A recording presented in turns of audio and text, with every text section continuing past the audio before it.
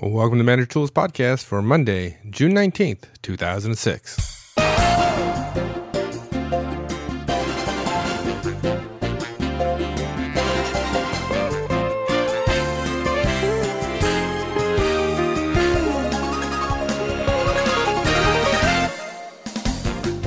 Hello, this is Michael Lozen, and welcome back to Manager Tools. Now, every week we get questions about people's resumes on the discussion boards. As a matter of fact, our resume casts are some of the most wanted of all our work. So it's pretty obvious that more and more folks are tuned to their careers and how to manage them. Now, that's a good thing because as we said before, no one's going to manage your career for you. So this week, we thought we'd address a career management topic that also leverages our recent cast about building your network. Today, we'll discuss the basics of mentoring. There's a lot of different aspects of mentoring, but this week, though, it's just the basics. As a matter of fact, it'll be this week and next week because, yes, again, we've run into a topic that's taken us probably 2 shows to cover. So today we'll start with part 1 of our podcast on the basics of mentoring. Stay tuned.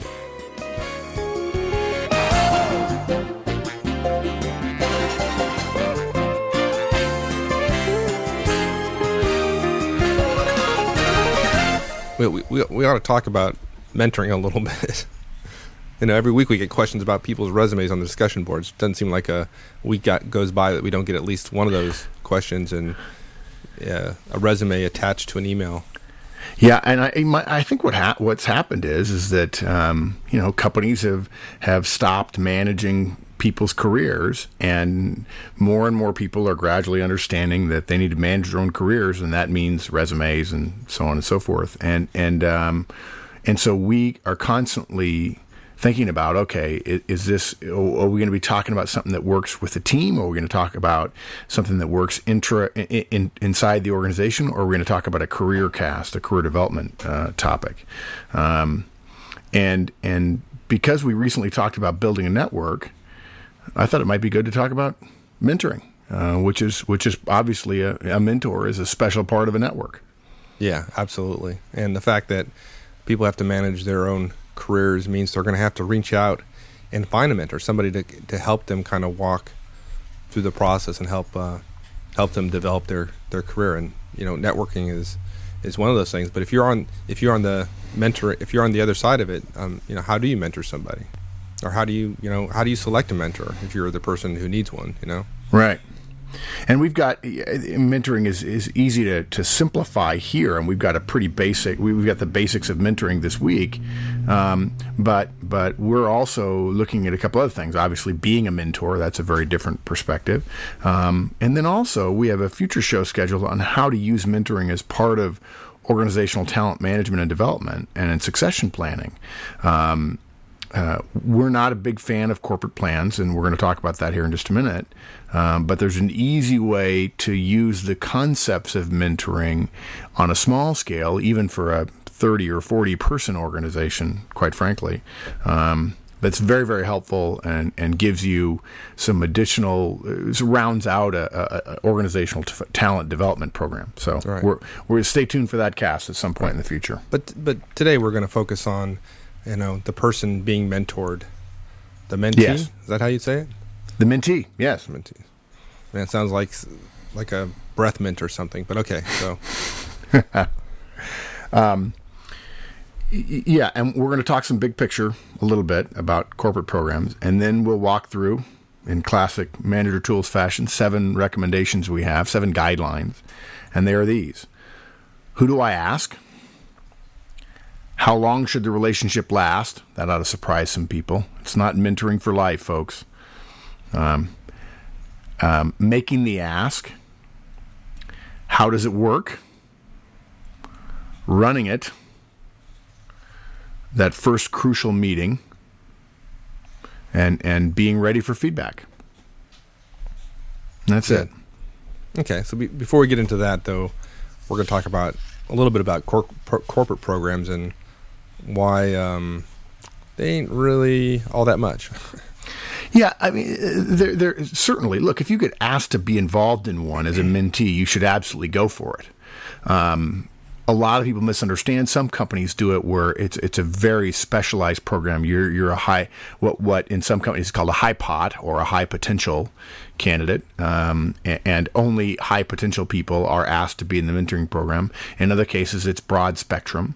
But the danger, of course, is that if people don't know how to go about creating their own mentor program, in other words, you doing it yourself, the way we'll talk about in this cast, if they see a corporation doing it, and if it doesn't work out, we see a lot of people getting soured on mentoring.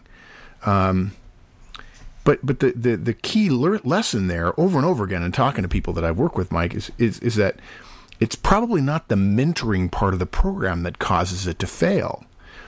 It'll probably be the corporate overhead part of it. It's not the actual relationship piece, the reporting, the structure, and so on. Now, when the relationship piece goes bad, it's because somebody in HR assigns people, which is just fundamentally, it just doesn't work.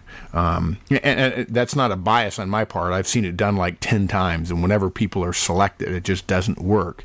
Now, they always point to a situation where it did work, but look, you take a big enough random sample, you're going to have some random success.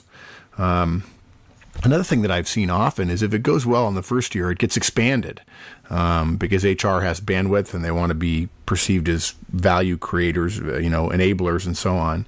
But it just gets too big, and there becomes all kinds of reporting, and then they want to integrate it into other things, and then it becomes difficult, and then the person in HR who is running it changes, and gradually things just fall away from the core of the one-on-one relationships that make mentoring work, and so they collapse. What's important, though, is here are all these people going through these corporate programs. They define that as mentoring. They have a bad experience, and then they walk away, and they're like, well, mentoring doesn't work. Wrong. Mentoring works great.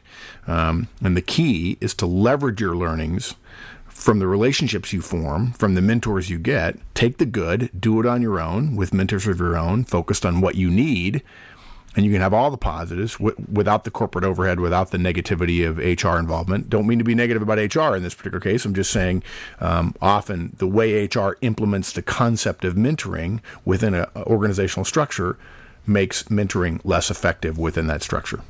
Right. And, to be honest, I believe that one of the problems with the corporate mentoring programs is it kind of transfers responsibility for making mentoring work to HR, and it can't be that. The individual, the mentee, has to be responsible for making mentoring work. That's why you're my partner. Man, that is just I feel like I got hit on the head just now, because you're dead right. Relationships are between two people.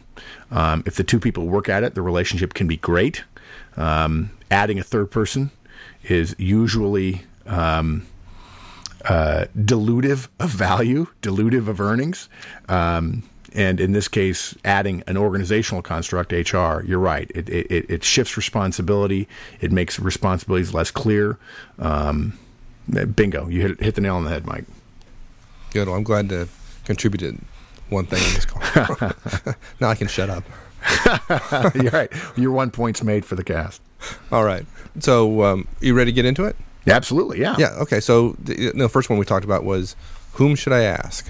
Yeah, I have to start with a story. I'm going to start the details of this cast with a story. I'm going to end with a story. And I admit they're both kind of not positive stories, but they're instructive, and I think they're worth sharing. And the first one is a guy a couple of years ago said to me, Mark, I really need a mentor. I said, great, okay, good. Go get one. And he didn't ask me, can you help me? He just says, I need a mentor. I said, great, go get one. And he says, no, I really want your help. And I said, well, you're not asking me, right? And I think that kind of put him off. But he said, no. I really need to find one. Here's kind of what I'm looking for. And he was at a very large company, well-known company. And he says, okay, who should I get? I said, well, what do you mean? He says, well, like who? Do you have any names?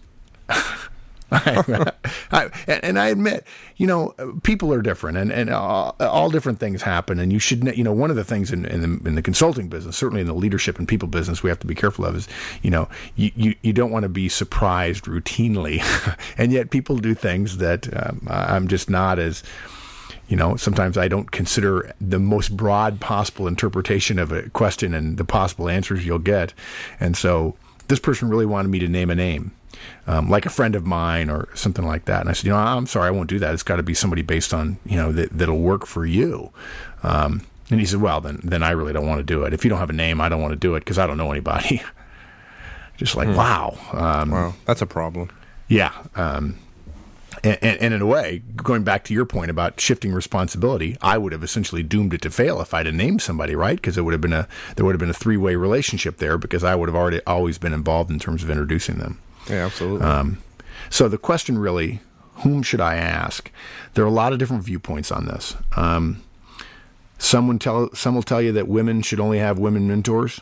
I disagree, although I do think females in the workplace do have a special perspective. I've blogged about that. We've talked about that before.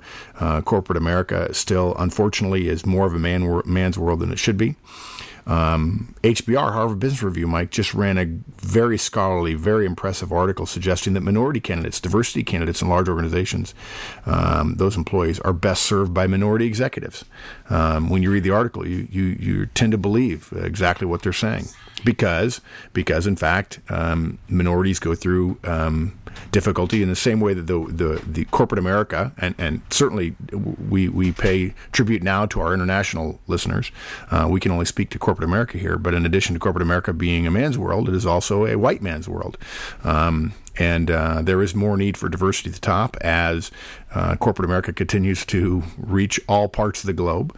And I think that in the future there will be more opportunities to have diverse mentors. And I will also say this. At some point, we're going to have a cast where we talk about having a board of directors. Because in the same way that Tom Peters and Fast Company years ago kicked off the concept of a brand called You, where you are your own company, and maybe you think of yourself as an individual contributor within your company your company gets hired as an outsourcing, if you will, to go work to become a salaried employee of a larger company. By that token, you need a board of directors for your company. And so there are a number of different ways to look at this. Some folks say you should definitely choose somebody who's different than you, because obviously if you choose somebody just like you, they're going to tell you all the things you probably could already surmise on your own. And if you choose somebody different than you, that would then negate the two suggestions regarding women and minorities. I took all that, and after watching years of mentoring, having mentors myself, being asked to be a mentor, here's what I've learned. As a general rule, if you're only going to have one mentor, and again, we're suggesting that is one way to look at this, we recommend you choose someone whom you admire, whom you believe will be helpful in achieving your goals. Say that again. Choose someone whom you admire. That's a standard, admiration, whom you believe will be helpful in achieving your goals. Now, in our next rule, we talk about time limiting this thing. So we want to be cautious about saying, well, the goal should be, world domination. Your goals don't have to be the end career goals, although you should have both some near-term and some long-term goals. I want to make it as simple as that for people. Anytime you start something new, it's helpful in the same way that scientists do. They reduce the number of variables. You might have 13 different variables in an experiment, Mike, but they control 12 of them, and they vary one of them to see how that one impacts. There are so many things going on with a mentor relationship. Okay, this is somebody senior. Many young people in corporate America and elsewhere in the world, all over the world, they don't know how to interact with an executive. They've never done it before. It's not wrong to be 23 and to say, I don't know how to interact with an executive other than to be polite, because no one's taught you that. That's part of the reason manager tools exist. So the variability of working with an executive, working with somebody in a different part of the organization, maybe working with somebody in a different company, in a different industry that you don't know a great deal about, that may be a, quote, family friend, unquote. All those factors make beginning a relationship very hard. And as the Chinese proverb or curse goes, beginnings are delicate times. Right. So what we recommend is to simplify and to choose somebody you admire that you'll want to spend time with, that will make it easier for you to deal with some of the frustrations that'll come up as you manage the mentoring relationship. Because it's not trivial. It's easy, but it's not trivial. You're not saying that there's no value in having a mentor different than you. But on your first or second one, why create those obstacles to get through? You know? Yeah, and I would even argue this, Mike. I mean, there are some people out there who admire people who are different than them, so that's okay. Some people admire people who are just like them, and that's okay too. I think for the first one or two, choose someone whom you admire. And then you're going to learn about the process. You're going to become much better at it. And when you choose somebody that has a specific value to you, or maybe you have two mentors, one who's really good in your company and somebody who's really good in terms of professional development or personal life balance kind of things, or you might have 3 or 4. Don't start out now thinking you need a board of directors and they need to have 5 different characteristics, each one of them, in order to fully round out your professional life. You're just going to kill yourself, and it's going to collapse, much like the HR situation. So we're not saying different or the same. We're saying the criteria ought to be somebody you admire. Should it be someone in your own company, or could you go outside the company? It's hard to say. It's easier at bigger companies with thousands of employees to choose somebody in your own company, and I would argue that's a good place to start. It provides you some common ground, but because of the difference, probably in terms of layers. And by the way, I get asked this all the time, Mike. I'll just take a quick brief detour. Your boss cannot be your mentor. Okay? It doesn't work. It can't be so. Your boss is not a mentor. Your boss is, folks, your boss. And that's a very specific role, and it's very distinguishable. And if you have 2 bosses because of a matrix organization, neither one of them should be your mentor. So it's hard to say. At a smaller firm, Mike, you may have to diversify. I think about a firm with a couple hundred employees, or maybe a firm that's geographically separated, has 3 different plants across the country or across the world. It's unlikely that you'd have a mentoring relationship with somebody 5 time zones different than you. I think there's some geographical considerations here. And because of that, you'd only look at the people in your own company. Well, if there's only 100 people at your location, you have to be careful. If you go up a couple of layers, assuming your organization has reasonable spans of control, you're now at the top of the organization, and the top, the general manager or whomever, the plant manager or the sales manager, can't mentor every single person 2 layers or 3 layers down in the organization. So you may have to diversify at a smaller firm. And you may have to choose other people in the same industry but at different companies. That's certainly reasonable. Or different industries entirely. Again, going back to the issue of admire. If you're at a large company and you see somebody 4 layers up that just looks super sharp, you admire them, you've talked to them before, you feel like you have a good connection with them, that's the person to ask your first time. Right. Okay. So, we talked through some other, considerations like location and those kind of things. But we're recommending that you focus on, at least in your first or second time through this kind of thing, is to focus on somebody you admire and someone who you think can help you achieve your objectives. Really simple. Yeah. Now, admire is easy. You can just look, you could line up all the people in your head, probably while watching TV one night, if you deign to watch TV, and say, okay, who do I admire the most, and it fits the criteria in general. Great. But there's another piece of that we're implying, or at least we hope people are inferring, which is you ought to darn well know what your goals are. Don't go to a mentor and say, hey, what do you think I should be doing? I mean, they're going to say, well, what are your goals? I got to where I am by having clear goals and writing them down and following them. Well, I want to enrich my life. Well, okay, that's great. And that's a very reasonable goal. That's fine. You probably won't get a mentor to help you too much. Enrich your life in a vague sense like that. So this may take sitting down and talking about what your goals are in the next 3, 5, 10, 15 years. If you're not willing to do that, you got no business asking somebody to mentor you. Because I've mentored many people, Mike, and I always ask, okay, what are your goals? I haven't really thought about that. And I just think to myself, this is going to be bad. Now, because I've been asked so often, I often end up saying, you know what, I'm going to bow out right now. I like you. I admire you. I think this is going to be great fun if we work on it. But if you're not willing to do that, I'm not willing to spend hours working with you on refining your goals. These are your goals. They shouldn't be goals that you and I agree on about your life, because I'm not going to be here in 5 years. Right. Well, you're the mentor for about 2 minutes as you tell the person, okay, let me mentor you. Yeah. Go figure out your objectives, and then come back. Yes, exactly. Sure. We'll take another shot at it. And some do and some don't. Okay. All right. So we've gotten past that. We selected somebody. When you go into that conversation, there's going to be, part of the conversation should be, how long is this relationship going to last? Okay, you say that. That's great. You point that out. But in fact, Mike, most people Senior people say no to mentoring not because of the person asking. It might, gosh, if Horstman asked Ozan to be his mentor, obviously it doesn't work in this situation. But it's not the way I do it. when Ozan says no, Ozan's not saying no because he thinks, well, Horstman stinks. You think? Yeah. Well, one can hope. Are you sure? Hope may not be a method, but one can hope. But the reason they say no is because the opportunity cost associated with a long-term commitment that they may not be comfortable with. They're going to have meetings with you. Those meetings are time that they can't give to someone else. Someone else they may want to mentor, but haven't been asked by that person. So I recommend no mentoring relationship be scoped out longer than 3 years. The beauty of this is you might think, well, I don't know, do I need to choose somebody terribly strategic? Well, we don't want you to say, okay, I only need somebody for the next 3 years, and so they're 2 levels up, and so no, I don't need any senior people. Certainly, we want people who can help us over, that will give us lifetime advice. That's part of what a mentor does. But if you don't give a time limit, there are going to be some people who are going to balk at that.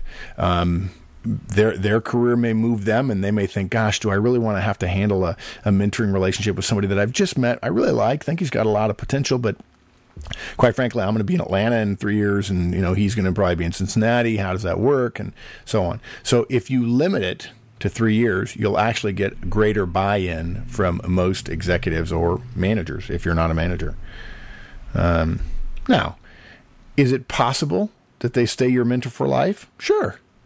And you'll know that after 3 years of quarterly meetings and phone and email conversations, if the two of you just naturally click, and you've got a father figure or somebody you could follow for the rest of your life. And there have been people whose entire careers have been being the best number 2 in the world and gradually rising, or leaving a company and going somewhere else. Not directly reporting to somebody who's a mentor, but a mentor might very well say, "Hey, I've got a mentee over here at this company I just left, and we really need them. They're really, she's really good." Well, how about if somebody, 3 years? Okay, let's say 3 years on the long side, at least in terms of starting the relationship. But what if I want a mentor? I have a particular problem. I just need a mentor for a week. I'm having a problem getting a promotion, or I'm having a hard time putting together a presentation. Or how about on the short side of it? Yeah, a mentor for a week is like a mafia don or something, right? I mean, just pay the guy enough money, and your problem goes away. No. Absolutely, we do not recommend that. That's why we get to the piece about admire. If you're choosing somebody about a promotion or about a short-sighted, I want to, in the next 3 years, I want to go from industry A to industry B, or I want international experience. So I'm only going to have a mentor with international experience. And really, I may not love this person, but in 3 years, it doesn't matter because I'll have gotten the transition by then, and then I'll move on and find somebody else. That kind of serial mentorship, it's almost as if you're reaching up to find the pants leg or the hem of someone to grab on to pull yourself up. That's not what mentoring is. Mentoring is about a holistic approach to your entire career, professional and personal. And they certainly should have value in the next 3 years. You don't want them to talk so strategically all the time that you can't apply what they're suggesting in the near term. But really, the mentor should first have strategic value. And again, we want them to do both. But it's kind of like, if you did that, it's kind of like making a mentor just an ATM machine that you plug your card in and get the answer out and say, okay, I got it, I'm done. Nobody has any real relationship with an ATM machine. They're glad they're there. They help them along. They help them through the weekend, but they don't really have a relationship with them. Or one assumes they don't. Careers change too, Mike. You'll move, she'll move. Those kind of things always require a reassessment of the cost benefit of continuing a mentoring relationship. And I'll tell you, one of the best mentoring relationships I ever had only lasted about 1.5 years. And the person came to me and said, "Mark, I'm moving. You're changing," in terms of the time I was changing jobs, and I just think it's going to be very hard for us in the next 6 months. If it works out that we stay friends, great. I'm sure we'll be friends forever.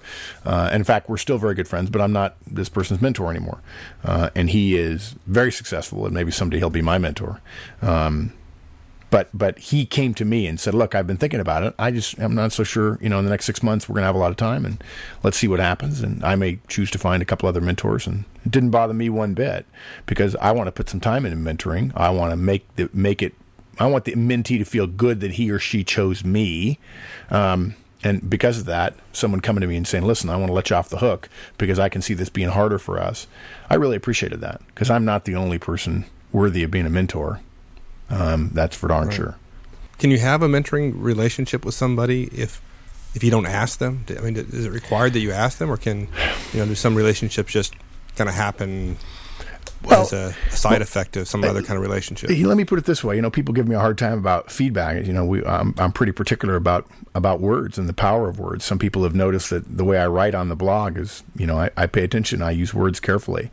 On the other hand, at times that is ineffective between you and I in terms of me using the words, putting meaning on words that you didn't intend.